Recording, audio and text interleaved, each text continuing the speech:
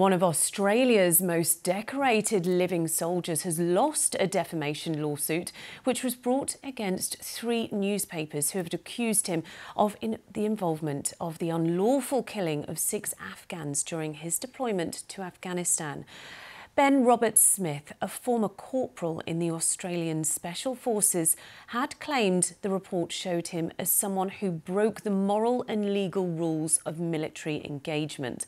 But the judge ruled that the newspapers had proven that most of their reports were true. Here's his summing up. 1. The applicant, while a member of the SASR, murdered an unarmed and defenceless Afghan civilian by kicking him off a cliff and procuring the soldiers under his command to shoot him. Imputation 1.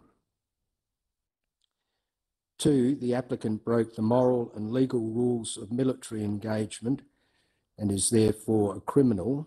Imputation 2. 3. The applicant disgraced his country, Australia, and the Australian Army by his conduct as a member of the SASR in Afghanistan. Imputation 3.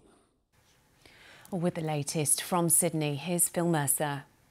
Well, Judge Anthony Basanko has dismissed this long-running and very high-profile defamation case. The judge said that the media outlets involved had managed to prove some of the most serious allegations of war crimes against Australia's most decorated living soldier.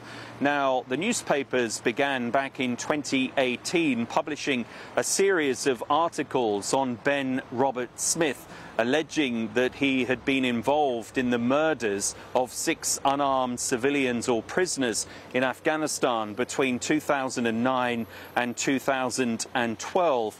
There was also a claim that Ben Roberts-Smith had used a machine gun to kill a captured fighter, stealing the dead man's artificial leg as a trophy.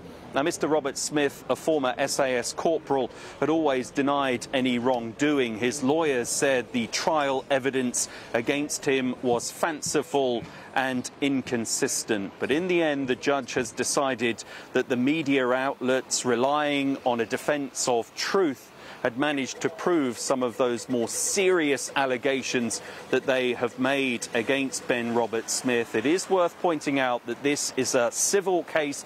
It is not a criminal matter. Ben Roberts-Smith would be expected perhaps to make an appeal against this verdict, and the judge's full decision, the full judgment, is expected to be published here early next week. Phil Mercer, BBC News, Sydney.